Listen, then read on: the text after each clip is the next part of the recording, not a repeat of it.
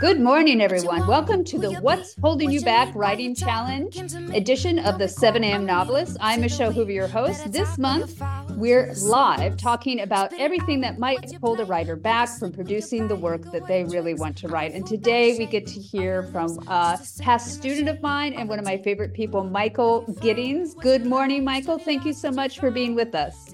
Hi, Michelle. Thanks for having me.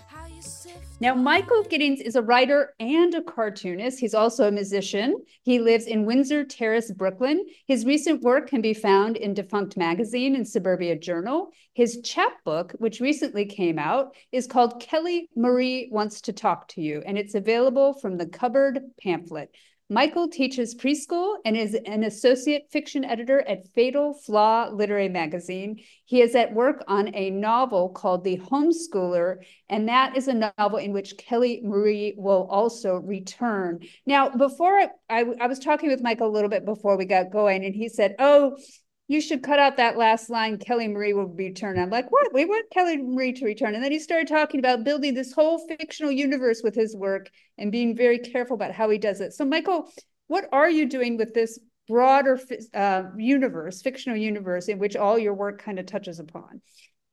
Well, one of the things that fascinates me about fiction is the life that characters take on outside of the text. And I have always been fascinated with continuity, with the way that sequels work, and especially just the way that a fictional universe can grow outside of itself. From sort of the very simple literary, or I shouldn't say very simple, but the literary criticism kind of way where people are constantly trying to interpret what a Shakespeare character means or how they should be performed, to something sort of wider reaching, like characters that appear over and over again. J.D. Salinger is a good example of that. Um, and of course, I've been a lifelong fan of comic books where characters will just go on sort of into infinite space forever and ever. And yeah, in my own work, I have always had the characters come back. A protagonist in one story or in one novel will be a side character in another one. And I'm just interested in the way that they grow. And I'm also interested in the way that the reader helps them grow. So I think everything that I write lately has been for the benefit of this sort of internal multiverse fictional universe.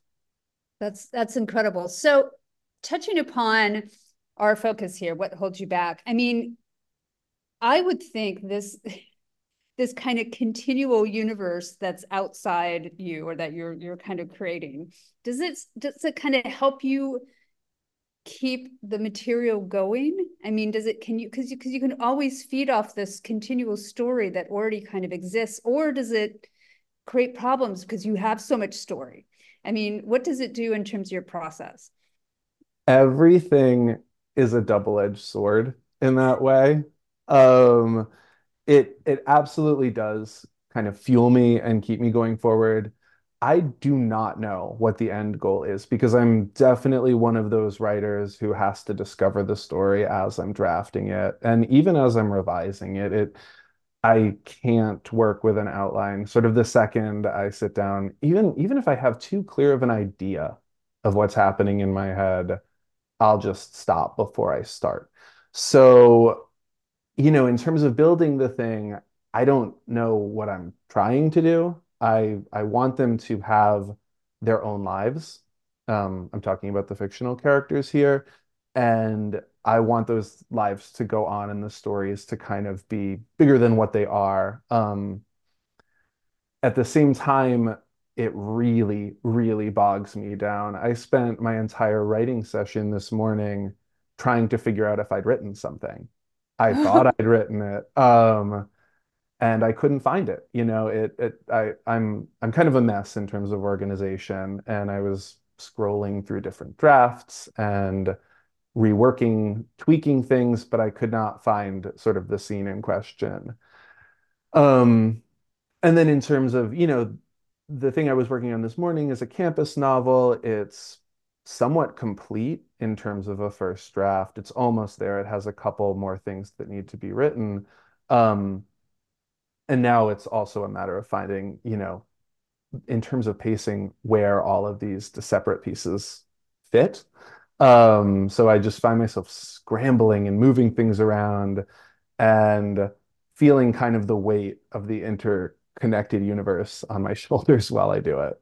Right, right. Yeah, but you just have to follow your own process. You can't really, I mean, it can be helpful to learn other tools maybe from other writers, but sometimes I mean, I wrote a first draft of a novel that I'm trying to finish now, and I just went off in a direction that I just shouldn't have gone, and it really tripped me up. And so when I went back and I started revising it just this um, last December, and I'm kind of finishing up the new draft now, which is kind of amazingly fast for me.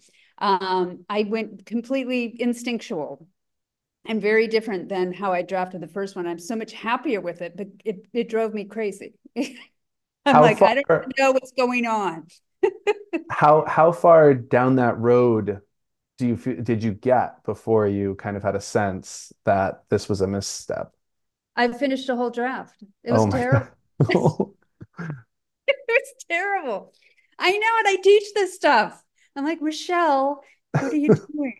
This is a note to everyone that even if you have two published novels and you teach novel writing, you can still F it up. Okay. And that's just part of the process, I think. I think sometimes we have to go the wrong direction to figure out which direction to go. And then in terms of your process, I also speak to writers about, you know, writing is this abstract thing in an abstract universe. We don't have paint to play with. We don't have rocks to play with. We don't have a musical instrument. We don't have something concrete that we can feed off on. So you think about a sculptor sculpting a statue. They initially have to have the stone in which they're working from, but we don't even have that. So lots of times we have to kind of, I don't know, vomit up the stone in Hmm. some way. We have to have that organic material because it's not there yet. And so what it sounds like is you have a lot of organic material now, right? But then you have to search through and figure out how to sculpt it down. And that can be a mess because organic material is a mess. It really is. And I mean, the worst because I've been, producing material for a very long time now. And since a lot of it is related and the characters are reoccurring, again, the double-edged sword thing, I have to kind of find new ways to introduce these characters. I think the thing that I should make clear is that all of the work, while it is interconnected, is supposed to be standalone. I've never written a book that was a direct sequel, and I've always been trying to write things that you can just pick up and read. And if you catch on that there's a larger context, that's maybe a fun thing, but I think that it really has to work on its own merits. So it's been kind of a challenge to kind of do physical descriptions of characters over and over again, and they get wackier and wilder and definitely make me stretch as a writer in terms of the ways that I play with language to introduce them again and again. Yeah. Can you talk about your new chapbook and kind of the process of how you got that out? It's very exciting. So you are actually the second student of mine that's been published through chapbook. We also had Reed Sherlane, who won a Harvard Review Prize for chapbook work, and he actually shrunk his novel incubator down because he has a kind of short story, almost poet background. And the longer form just wasn't quite working for him for this particular book. So he shrunk it down and he submitted it to the Harvard Review. And Lily King actually chose it for the prize and he did a reading at Harvard and she gave an introduction to it. It was all very exciting. And this idea of a chapbook, and it just seems it's just another great another great format that people can publish through that I think not a lot of people think about as well. So can you talk about your journey towards getting this chapbook out? Sure. Well, the Cupboard Pamphlet who put it out has been sort of a favorite indie press of mine for many years. They've published works by friends of mine and by my former teacher, Jen Howard. She has a couple books through them, and I've been a subscriber for years. I really like them. They put out the books are small. They're about this size. This is mine. Nice. And they are strictly under 10,000 words in length. Um, Most of them are sort of experimental short story form, but they take like a little bit more of a verse approach sometimes. There's poetics in it as well. And they're nice books too. They're really kind of fun to hold and to flip through.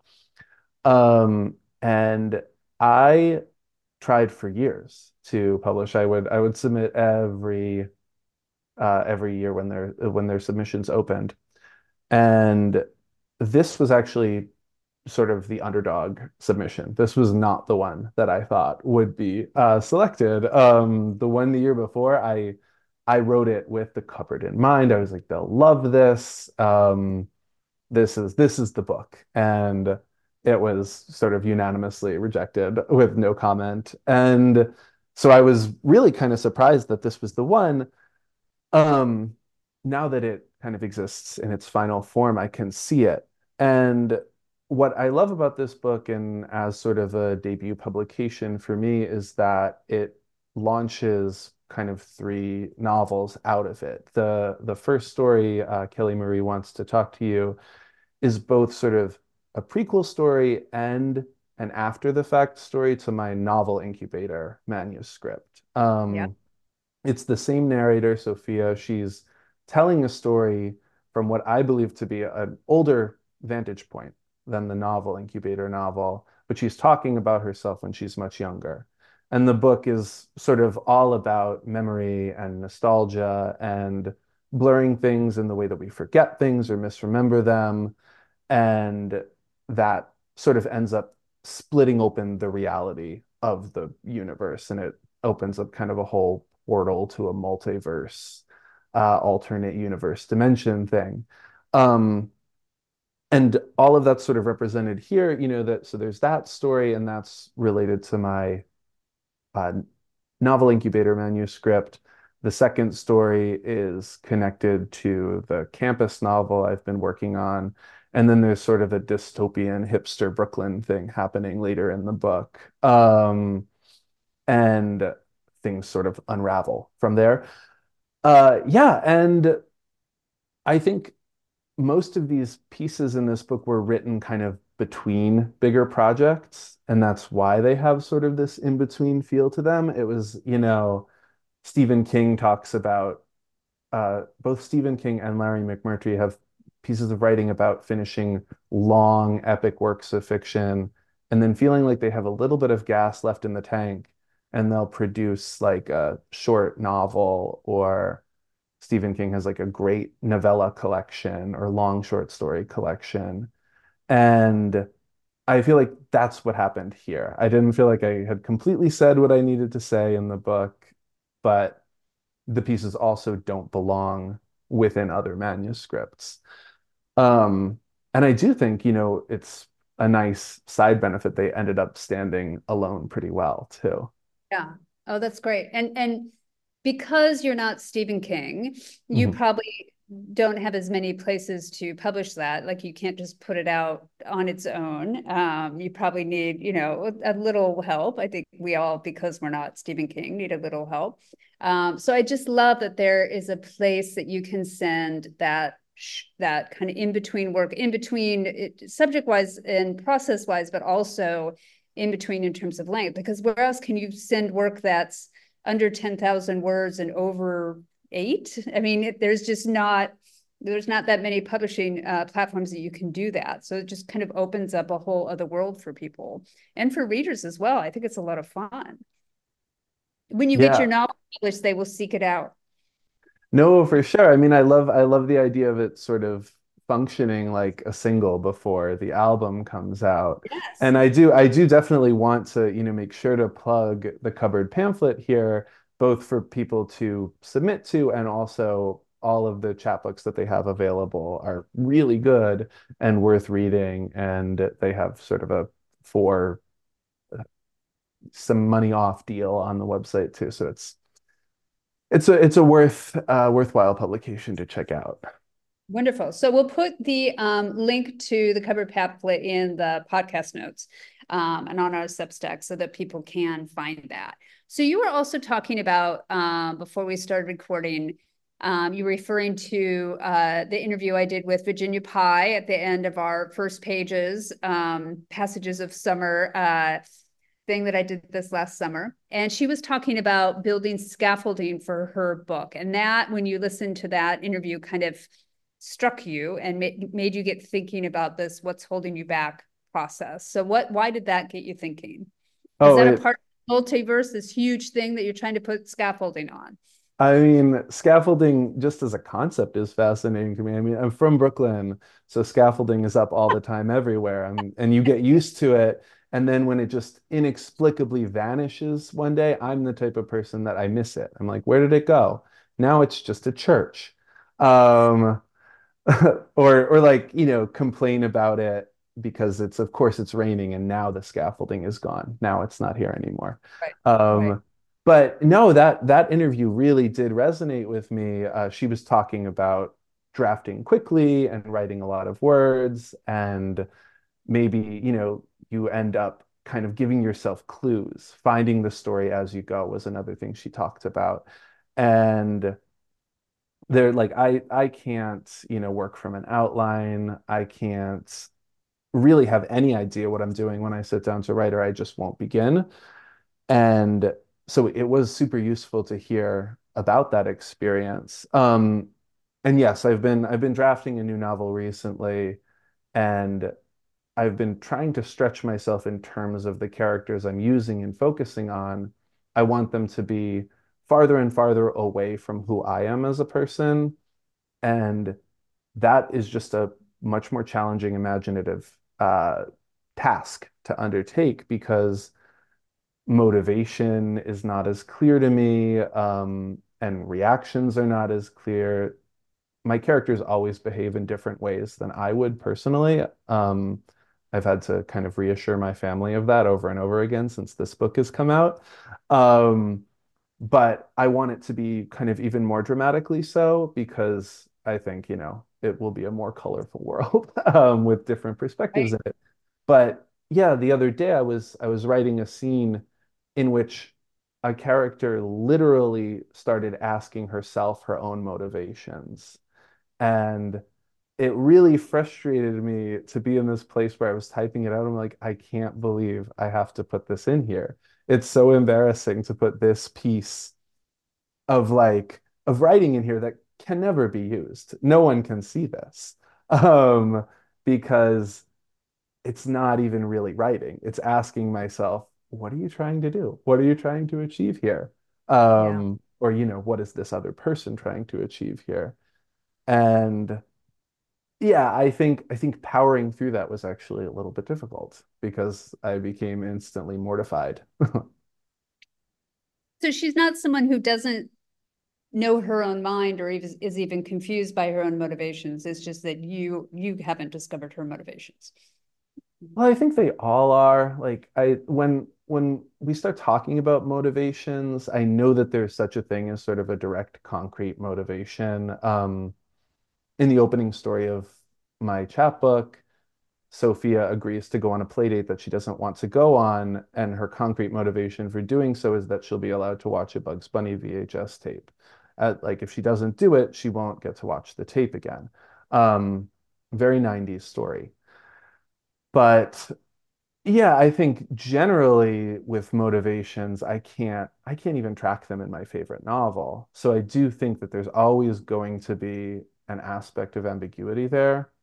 Yeah. Um, but this was sort of a turning point moment in the scene. And yes, the character was confused, but there probably wasn't really even time to be having sort of a Hamlet-esque internal debate with oneself.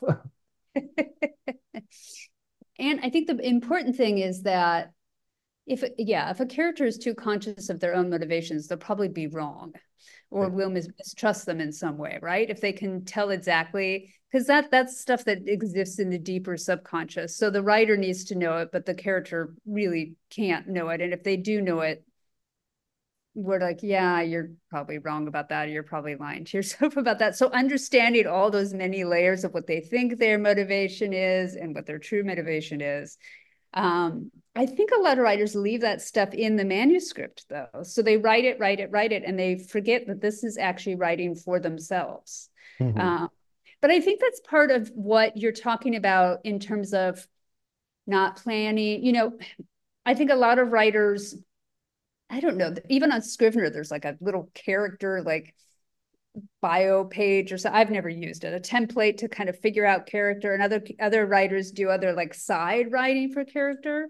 Um, or just thinking about it, but you are writing through it. And I think a lot of writers that write instinctually, they're going to have that material in the book because you're telling yourself the story and you just need to realize later that you're going to take that out. And I think a lot of more beginning writers don't realize that that's material that you need to take out, that you need to go through and again get out of there because it's for them, not for the actual reader. Um, Yeah, I mean, the thing too about it is there are surely relics left behind too, and there's some beauty in that as well. I was thinking yeah. about it this morning when I was thinking about sort of scaffolding that we leave in. Um, and to go back to that interview that we were talking about, sort of what you were both talking about, giving the reader hints about where you're supposed to focus in, and kind of sometimes you set up a little arrow pointing like, focus in here because this is going to be important. um but even just in general, little moments from earlier drafts, I've been kind of mercilessly cutting again at my incubator manuscript, and I've been finding little turns of phrase or jokes or quirky little sentences that are, no longer darlings to me, but were in like draft, say, 7. And it's interesting to find them. I'm like, wow, I have no attachment to this anymore, but I had such a strong attachment to it in like 2019. Um, and I think that some of those will end up hiding in the final book. Mm-hmm. I'm gonna pull most of them because they don't make sense, but Yeah. I kind of you kind of love to see it, and I was wondering if I'm gonna try and now notice that when I'm reading as well. Oh, right. Yeah, I had a sentence from my first novel that I just stuck with and stuck with and stuck with. I thought it was a great sentence. And then when I was editing it in the final phases of getting the book published, I looked at the sentence and I realized it made no sense. Like I realized there was actually nothing there. I'm like, what happened? Why did my brain go away? And why have I just gained it now? I guess we're always learning, right? That's part of it. It's kind of Um, the heart wants what it wants too, with stuff like that. Like you fall in love with something in 2016, and yeah, you can hang on to it, like really hold it tight. It's like a song that you loved as a teenager and you listen to it again and you're like, what? What Yes. this what? Your cartooning, do you go back and forth? Because you create images of a lot of your characters as well. You gave me a lovely card at the end of the novel incubator with the character on. I loved it. I mean, does your cartooning help you with your process? And does it kind of keep you going? How is that working with you? It definitely does. It's one of sort of when we talk about kind of advice for other writers, as far as I have it, breaking out of the genre is really helpful. Doodling sort of compulsively has just always been a thing that I've always done. I wanted to be a cartoonist before I got obsessed with literary fiction. Yeah. And yes, I definitely I'm actually sort of undertaking a project, and I can kind of announce it here. I haven't put it up on social media or anything yet, but I wanted to do a thing with the chapbook where it's a 50 something page book. and I counted the characters in it. And in terms of named characters, there are 41 characters. Um, and most of them are reoccurring. Most of them have some sort of a backstory to them that you don't get in this book. So I was going to kind of encourage people to A, take pictures of the chapbook in interesting places so I could put it on social media and feel good about Yeah. myself. Um, and then as a thank you, I have these amazing postcards that are sort of like pulp novels that have been reappropriated. And I was going to do a drawing of one of the side characters from the book and like a little extra sort of living story that connects to the text of the book and send that out to people who want them. Um, and so it's kind of a way to have like a little unique part of the world that's going to be ever growing. And yeah, no, I think it does. It helps to draw them. At the same time, I always have to kind of keep myself in check that this is a cartoon version of the character. It's not the actual character. Mm. Because some books do read in a more cartoonish way Right. than others. Um, and it's interesting, like, I mean, Catch-22 is a favorite example because it's very easy to exaggerate those characters in your mind. And then there are these shocking moments of violence or reality that happen in the book, and you're kind of snap back into it. Um, so when I draw my characters, I always have to kind of keep myself in check with that. And I'm sometimes even a little like wary of doing it because I'm like, what if this tricks people into picturing this, I'm not a great drawer. I'm not a great artist in terms of visual art. So, what if this is what they're seeing now? So, back and forth on that one, but it does help immensely. Excellent. Yeah, I wish I could draw to save my life, but I can't. I'm going to have to let Michael go. But everyone, you can find our full schedule on our Substack page at 7amnovelist.substack.com. Subscribe there for updates. You can also find our full range of podcast episodes on that page, including episodes from our past 2 writing challenges, as well as on any of your favorite podcast platforms. And if you like what we're doing, please follow, rate, and review our podcast so we can reach other listeners. So I do have a big last question for Michael that might take a little while, but what advice do you have? Not a lot of writers have this full separate fictional universe that they've built, which I think is incredible. And I hope everyone grabs this chapbook that he's published as a sneak peek into all his other work, because his writing is just gorgeous and sweet and brilliant and funny. Michael, what advice would you give to other writers about breaking through their own writing obstacles? Well, thank you so much for saying that. It made my day. I'm going to be happy all day now. I think for me, I don't have any kind of, magic cure. Imagine that. But what helps for me is to kind of break out of whatever sort of mode I'm locked into. And sometimes that is as simple as going to a different medium. We talked about drawing, but re-listening to old albums helps. Like getting more involved with music, TV and movies can be good for that as well. But then within sort of the work itself, as I've gotten more focused on sending things out and figuring out where they belong and how to maybe market something, it's definitely held me back in terms of the creative freedom that I feel when I'm drafting, because it's a thing that weighs on you and it's a necessary evil, but it's really unhelpful for me when I'm drafting. And so for me, I have to give myself permission to write something genuinely stupid. Like goofiness is an important thing. And sometimes I'm not going to use this, but I'm going to write it because it's cathartic. And I don't know that that's necessarily the thing that all writers would want to turn to. Maybe silliness and goofiness isn't as important to them as it is to me. But I think like shaking up your own sense of genre is good. Like read something very pulpy or like erotica or horror, or, if you're really strictly a prose person, delve into poetry. I've been trying to read a lot more poetry myself because I almost never do. Um, and so it's a form of stretching. And then Yeah. yeah, sort of applying what you find there to your own work, it's helped me a lot. I think that's wonderful. I think a lot of writers don't let themselves play. And Yes. I try to use that word a lot in my classes now. Let yourself play a little bit, because otherwise you're gonna get stuck. The work has too much weight on it. Every word you put down has too much weight, and you're just that's not going to work for you. You're trying to write a final draft from the very beginning. It doesn't work.